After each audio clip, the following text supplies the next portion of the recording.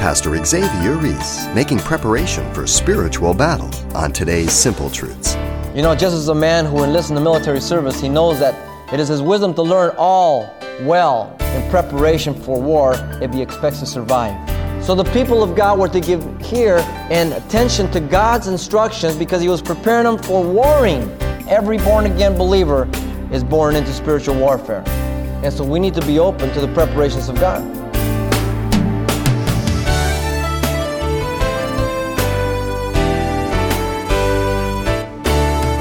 Welcome to Simple Truths, the daily half-hour study of God's Word with Xavier Reese, Senior Pastor of Calvary Chapel of Pasadena, California. Whether it's taking a mathematics exam in grade school or the bar exam following law school, adequate preparation is a must for a successful outcome. And so it was for the Israelites before setting out for the Promised Land, following their test of faith through 400 years of slavery at the hand of Egypt. In fact, God identified several areas of necessary preparation for an organized trek to the Promised Land. And coming up, Pastor Xavier opens up the Old Testament book of Numbers to glean what simple truths have application for believers today in their own spiritual walk. Let's listen. The commentary on the book of Numbers is that it was written for our learning, that we, through the patience and the comfort of the Scriptures, might have hope. That they are types to the intent that we should not lust after evil things as they did. And that all these things happen to them as types written for our admonition. And you find that in the New Testament in Romans 15:4, 1 Corinthians 10:6, and 11.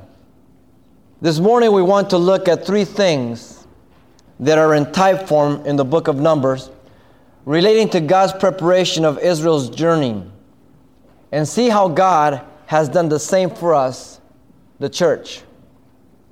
There are three things we want to look at. First of all, the preparation for warring. Second, the preparation for walking.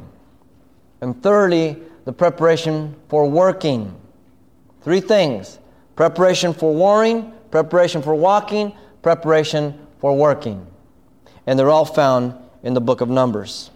In chapter 1, we get the census, which was for the purpose of military defense and conquest. Chapter 1, verse 3 says, "From 20 years old and above, all who are able to go to war in Israel, you and Aaron shall number them by their armies." He repeats it in verse 20 and in verse 45, just to mention a few. Notice the age from 20 and above. Secondly, the condition being able to go to war. The total number was 603,550. You get that in chapter 2, verse 32. Notice the census exempted one group, the Levites. It was at God's command that the exemption came, not at the will of Moses or Aaron, but by God's proclamation. And we find that in chapter 1, verse 47 on down. "But the Levites were not numbered among their father's tribe, for the Lord had spoken to Moses, saying, Only the tribe of Levi you shall not number, nor take a census of them among the children of Israel." So God is the one who chose to exempt the Levites. The command came from God. God had something else for them. The Levites were to be appointed over the tabernacle service. You find that in chapter 1, verse 50, where he says, "But you shall appoint the Levites over the tabernacle of the testimony, over all its furnishings, over all things that belong to it. They shall carry the tabernacle and all its furnishings. They shall attend to it and camp around the tabernacle." Remember, the book of Numbers goes back into Exodus, where we get the whole thing from chapter 25 on, all the different things for the tabernacle, the tent, the laver, the table, the ark, all of that kind of stuff. And so God exempted the Levites by his command. The Levites were to be appointed for the tabernacle service. He also mentions it in chapter 3, verse 8, where he says, "Also they shall attend to the furnishings of the tabernacle meeting and to the needs of the children of Israel and to do the work of the tabernacle." Now this is where you have to study the book of Numbers, because it's not written in some chronological order. You've got to study it. You've got to know it. You've got to see how it is. This is where your responsibility comes in as a student of the Word of God. So you become familiar with it. They were appointed to sacrifice, service of the tabernacle, and service of the camp. That was their appointment. Also, the Levites alone were to break down and to set up the tabernacle, lest God strike the person dead. And you get that in chapter 1, verse 51. When the tabernacle goes forward, the Levites shall take it down, and when the tabernacle is set up, the Levites shall set it up. The outsider who comes near shall be put to death. Notice how God begins to make very specific appointments. Now, remember that, because in the church, we start looking at God's specific appointments, and we start looking at it with the eyes and the mind of the world, and we think that it's like a corporate level, and people are there by their own choosing because of power, because of manipulation. That should never be the way we look at the church as Christians. I'm not saying there are no abuses by people. I'm saying be careful because of the abuses, that you look at all churches like that, and you become really in opposition to the work of God. You have to look to the Scriptures. The Levites would camp immediately around the tabernacle as the go-betweens, the intercessors, to keep God's wrath from being poured out. It says there, chapter 1, verse 52 and 3. The children of Israel shall pitch their tents, everyone in his own camp, everyone by his own standard, according to their armies. But the Levites shall camp around the tabernacle of testimony, that there may be no wrath on the congregation of the children of Israel, and the Levites shall keep the charge of the tabernacle of testimony. They were the buffer between God and Israel. God's wrath would come upon them. We're going to get cases where Moses and Aaron have to intercede because of the rebellion, because of disobedience. We're going to get a lot of that stuff. This is foundational for all the messages to come. Very important for you to understand it. The trumpet alarm would be sounded by the Levites as Israel went out to war, and they would be remembered by the Lord to give them victory over their enemies. Chapter 10, verse 8 and 9 says. That's a very interesting verse. Lest they catch vision of their own might. It was God who was giving them the victory. Chapter 10, verse 8 and 9. He says, and the sons of Aaron, the priest, shall blow the trumpet, and they shall be as an ordinance forever throughout your generations. When you go to war, your land against the enemies who oppress you, then you shall sound the alarm with the trumpet, and you will be remembered before the Lord your God, and you will be saved from your enemies. Interesting. In that same chapter, we get the trumpet's going to sound for breaking camp, for setting up camp, for calling gatherings, for different things. Everything was in order. Everything had a meaning. Everything had a purpose for it. You know, just as a man who enlists in the military service, he knows that it is his wisdom to learn all well in preparation for war if he expects to survive. So the people of God were to give ear and attention to God's instructions because he was preparing them for warring. The world is a very dangerous place. If you are not having your heart opened for the preparation of warring, you will be a victim. You will be a casualty. The world is a very dangerous place for Christians. And it makes it much more difficult when you have so much carnality in the church. It's bad enough there's opposition from the world. We don't need it from our flesh. We don't need it from our catering to our flesh. And so we need to be open to the preparations of God. The census of God for the New Testament, saint, acknowledges every believer able to go to war on the basis of two things. There's no more exemptions. You can't get exempted from warfare. It's based on two things. Number one, every born-again believer is born again into the kingdom of God, is born into spiritual warfare, opposed to the enemy. 1 Peter 5:8 says that he goes as a roaring lion. Who? Satan. Seeking whom he may devour. The minute you're born again, you're born into warfare. Did you notice that when you were born again? Things got a little tougher, maybe, than better? Warfare. Are you aware of it, or are you oblivious to it? Some Christians walk around like, it's okay, no problem, Or like if they can really take on Satan. And they're going around trying to bind him and everything else, and he's beating them up. You're no match for Satan, and neither am I. The angel Michael met him. He says, the Lord rebuke you. That's good enough for him. It's good enough for me. Don't go around trying to bind him or do your thing with him. You just keep the Lord between you and him, and you'll be real safe. But there is a spiritual warfare. And I'm sure you're aware of it every day in your life, with your marriage, with your kids, with the schools, with your job, with all kinds of things, your desires and the things that God wants you to do, your church involvement, everything else. There's a warfare to oppose you, to defeat you, to weaken you, to discourage you, to put fear in your heart. 2 reasons for the exemption. The first one, you're born into the kingdom. No one's exempted. Everybody must fight. That's spiritual warfare. Secondly, every believer is prepared and equipped for the warfare. Therefore, they are commanded to put on the whole armor of God. Because we wrestle not against flesh and blood, but against principalities and powers and rulers of darkness. Ephesians 6, 10 through 18. So he tells you to put on the whole armor, the helmet of salvation, the sword of the Spirit, the shield of faith, the breastplate of righteousness, girded with the loins of truth, and the feet with the preparation of the gospel. All of that. No armor in the back. You are born into warfare, you are given an armor, and you better put it on. And you better know that you may not be in a battle, but you are in a war zone, so don't take it off. Because the enemy's out there. But secondly, every believer is a prepared soldier of the Lord, and called so because there is no more priest to intercede on earth for man. The New Testament tells us that we are a kingdom of priests to bring praise to God in 1 Peter 2, 9 and 10. So there's the priesthood of the believer today. All of us go to war. If we're going to look at the Old Testament, then all of us were to just stick around and not go to war. But the fact that there's no more priests, that means we're all soldiers. And yet, in fact, in spite of that, he still says that we are the priesthood of the believer. Why? Because all of us can go to God alone. You do not need me to go to God. You can go to God yourself through Jesus Christ. What a tremendous privilege.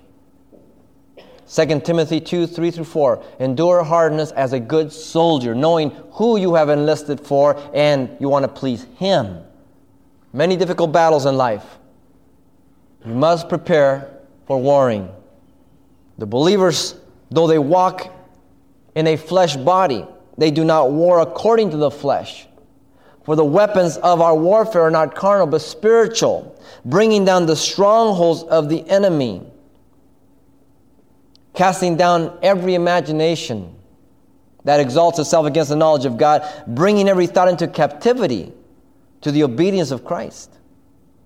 2 Corinthians 10, 3 through 5. The weapons provided for us are very clear. The Lord Jesus Christ used them in His temptation in the wilderness over Satan. Here they are. Don't miss them. 1, in His baptism He was praying. Prayer. Secondly, as He came out of the water, the Holy Spirit descended upon Him. Are you baptized with the Spirit? Are you filled with the Spirit? Does the Spirit come upon you? I don't care what you call it, you better have it. Third, He used the Word of God. There's your weapons. Not carnal, spiritual. You don't use them, you'll be defeated. The preparation for warring. How are you doing? You need to take hold of that preparation. Secondly is the preparation for walking. Notice that each tribe had a specific location in the camp. In chapter 2, in verse 3, on the east side, Judah was to camp. Then in verse 10 of chapter 2, Reuben on the south. Then in verse 18 of chapter 2, Ephraim on the west. And then verse 25, Dan on the north side of the camp. Each and every one of them had their own geographical location. Number one, to be able to identify their family. Number two, to be able to know where to go no matter where they camped, because they always camped at different places. Very important. They didn't have Sunset Boulevard and Vine or whatever, and they just sat down and think, well, and they knew north, west, east, south, and this is where the family were. They knew it in their mind, and they knew exactly where to go. Kids got lost, the kids knew exactly where to go. Just make a left on Manasseh and a right on Ephraim, and you're right there. Notice also each tribe was not alone. In chapter 2, verse 5 and 7, Judah had Issachar and Zebulun. Be careful as you're a Christian who think you can walk alone. It is better for two that they walk together, because if one falls, the other one helps them up. If you're a Christian and you're always on your own, you're doing your thing, you think that you don't need the body of Christ, you think you don't need anybody, you be careful. Because the enemy is going to gobble you up. Judah had Issachar and Zebulun. Then Reuben, in verse 12 and 14, had Simeon and Gad. Ephraim, in verse 20 and 22, had Manasseh and Benjamin. And Dan had Asher and Naphtali, in verse 27 and 29. You need me. I need you. The body of Christ is a corporate body. You're not alone. You do not minister alone. You are not alone from the whole body of Christ. You are an intricate part, as we're going to see. No one is sent to do something alone by God. There's always some kind of connection and relationship to others in the body of Christ. God knows that. He sent them out 2 by 2s, the disciples. Not alone. Oh, Lord, let's do this. Let's all go alone because we can cover more ground. Alone, you won't cover no ground. The ground will cover you. Notice also each had a leader. In chapter 2, verse 3, the latter portion, Judah had Nahshon. Reuben had Elizur, in verse 10, the middle portion. Ephraim had Elishama, verse 18. And Dan had Ahiezer, verse 25, the middle portion. Now this may seem monotonous to you and real boring, but listen. God has recorded all these particular and meticulous details to teach us. Preparation for walking takes order, takes time, takes instructions, obedience, attention. Not only each had a leader, but each tribe had an order to break camp. Can you imagine this whole mob just, breaking up on their own? Okay, let's see who gets there first. What a mess. Can you imagine the parade that runs at the end of the year and they say, hey, this year we're not going to have no organization. Just meet down there and everybody just go down whenever they want. What a parade, huh? In chapter 2, verse 9. And we get the specifics of the breaking camp in that in chapter 2 and chapter 10. But Judah broke camp first from the east. Chapter 2:9 and chapter 10, verse 14. It says this: the standard of the camp of the children of Judah set out first, according to their armies. Over their army was Nahshon and the son of Amminadab. They were first to break camp. Secondly, then, the tabernacle was to be taken down by the Gershonites and the Merarites. Notice this. Judah goes first with 2 other tribes. That means 3 before it.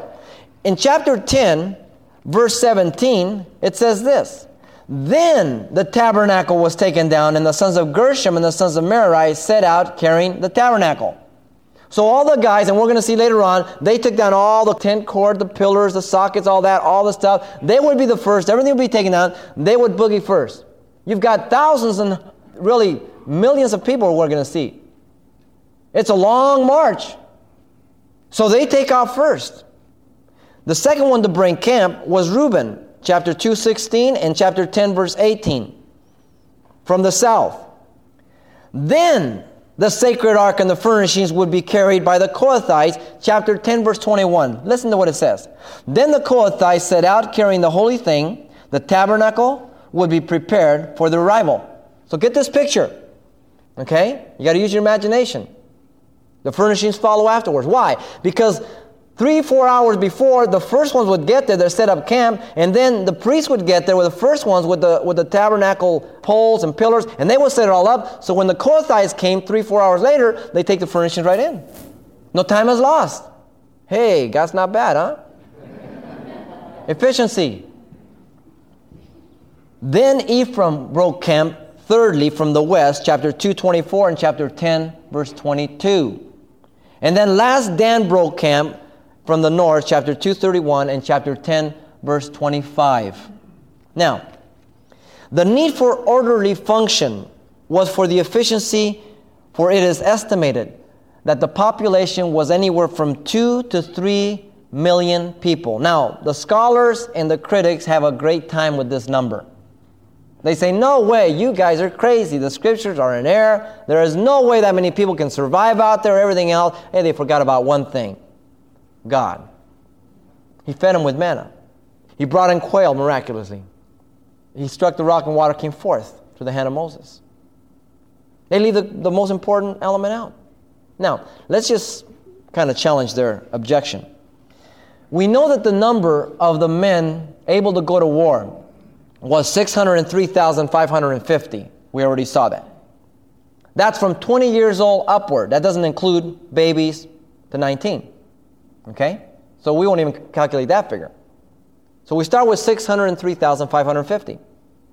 Let's allow one woman for every man. So that makes it 2 times 603,550. And let's allow 2 children conservatively, just with one woman, 2 kids for each couple. That would bring it to 2,414,200.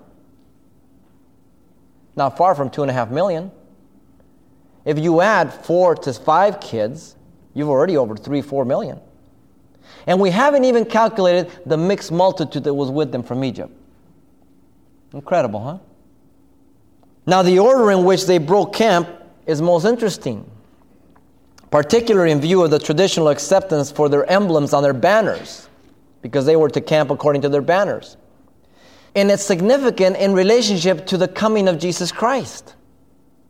The banner of Judah is traditionally accepted to be the lion, symbolic of king. Well, Jesus came as King of the Jews. The banner of Reuben is traditionally accepted to be the face of a man, symbolic of the incarnation of Jesus. It was the King of the Jews who came as a man. The third order of breaking a camp was from Ephraim, traditionally accepted as the ox, the banner, symbolic of the servant, Jesus, one who works. Jesus said, I came to do the work of the Father. The last one was Dan, and traditionally the banner was accepted as the eagle, symbolic of the Son of God. Jesus declared he was the Son of God, John 10:33, Mark 14:61 through 62. All these things. The lion, Genesis 49:10, Revelations 5:5, the Lion of the tribe of Judah, he has prevailed. The man, John 1:1, in the beginning was the Word was with God. In verse 14, the Word became flesh and we beheld His glory as the only begotten of the Father, full of grace and truth. Philippians 2:5 through 11. He emptied Himself of His glory, not His deity, and He took on the form of a servant. He humbled Himself. Therefore, a name has been given to Him above every other name, that the name of Jesus, every knee shall bow, every tongue shall confess that Jesus is Lord. Son of God, John, declared clearly before the Sanhedrin, are you the Son of God? You said it. Interesting. So the order of the breaking of the camp is very important in relationship to the order of the mission of Jesus Christ is coming. But also these 4 faces are also found in the book of Ezekiel and Revelation. And they are believed to be representative of the distinctive Gospels, one from the other. The faces are found in Ezekiel chapter 1 verse 10, chapter 10 verse 14, and Revelations chapter 4 verse 7. So you have Matthew as the lion, the king, gospel. You have Mark as the ox, the servant of man. You have Luke, the man, Jesus, the incarnation. You have John, the eagle, the Son of God. And that's the way those Gospels portray the person of Jesus Christ. And so all of these types point to the person of Jesus Christ. It points to the instruction of God for His people. Pastor Xavier Reese has been drawing out the unmistakable images we find of the gospel of the coming Savior in the Old Testament book of Numbers today on Simple Truths. And there's much more of this message to come next time, but if your schedule won't permit you to tune in, as always you can pick up a copy. And the title you want to ask for is simply God's Preparation of His People. It's available on CD for only $4. And this might be a study you'd like to pass on to someone in your church or a Bible study when you're through. Now once again, the title to ask for is God's Preparation of His People, or simply mention today's date. You can request your copy by writing Simple Truths, 2200 East Colorado Boulevard, Pasadena, California, 91107. Or to make a request by phone, call 800-926-1485. Again, that's 800-926-1485. Or the address once again is Simple Truths, 2200 East Colorado Boulevard, Pasadena, California, 91107. And thanks for mentioning the call letters of this station when you get in touch. This helps us track the effectiveness of this ministry in your area. And then join us for more Simple Truths next time with Pastor Xavier Reese.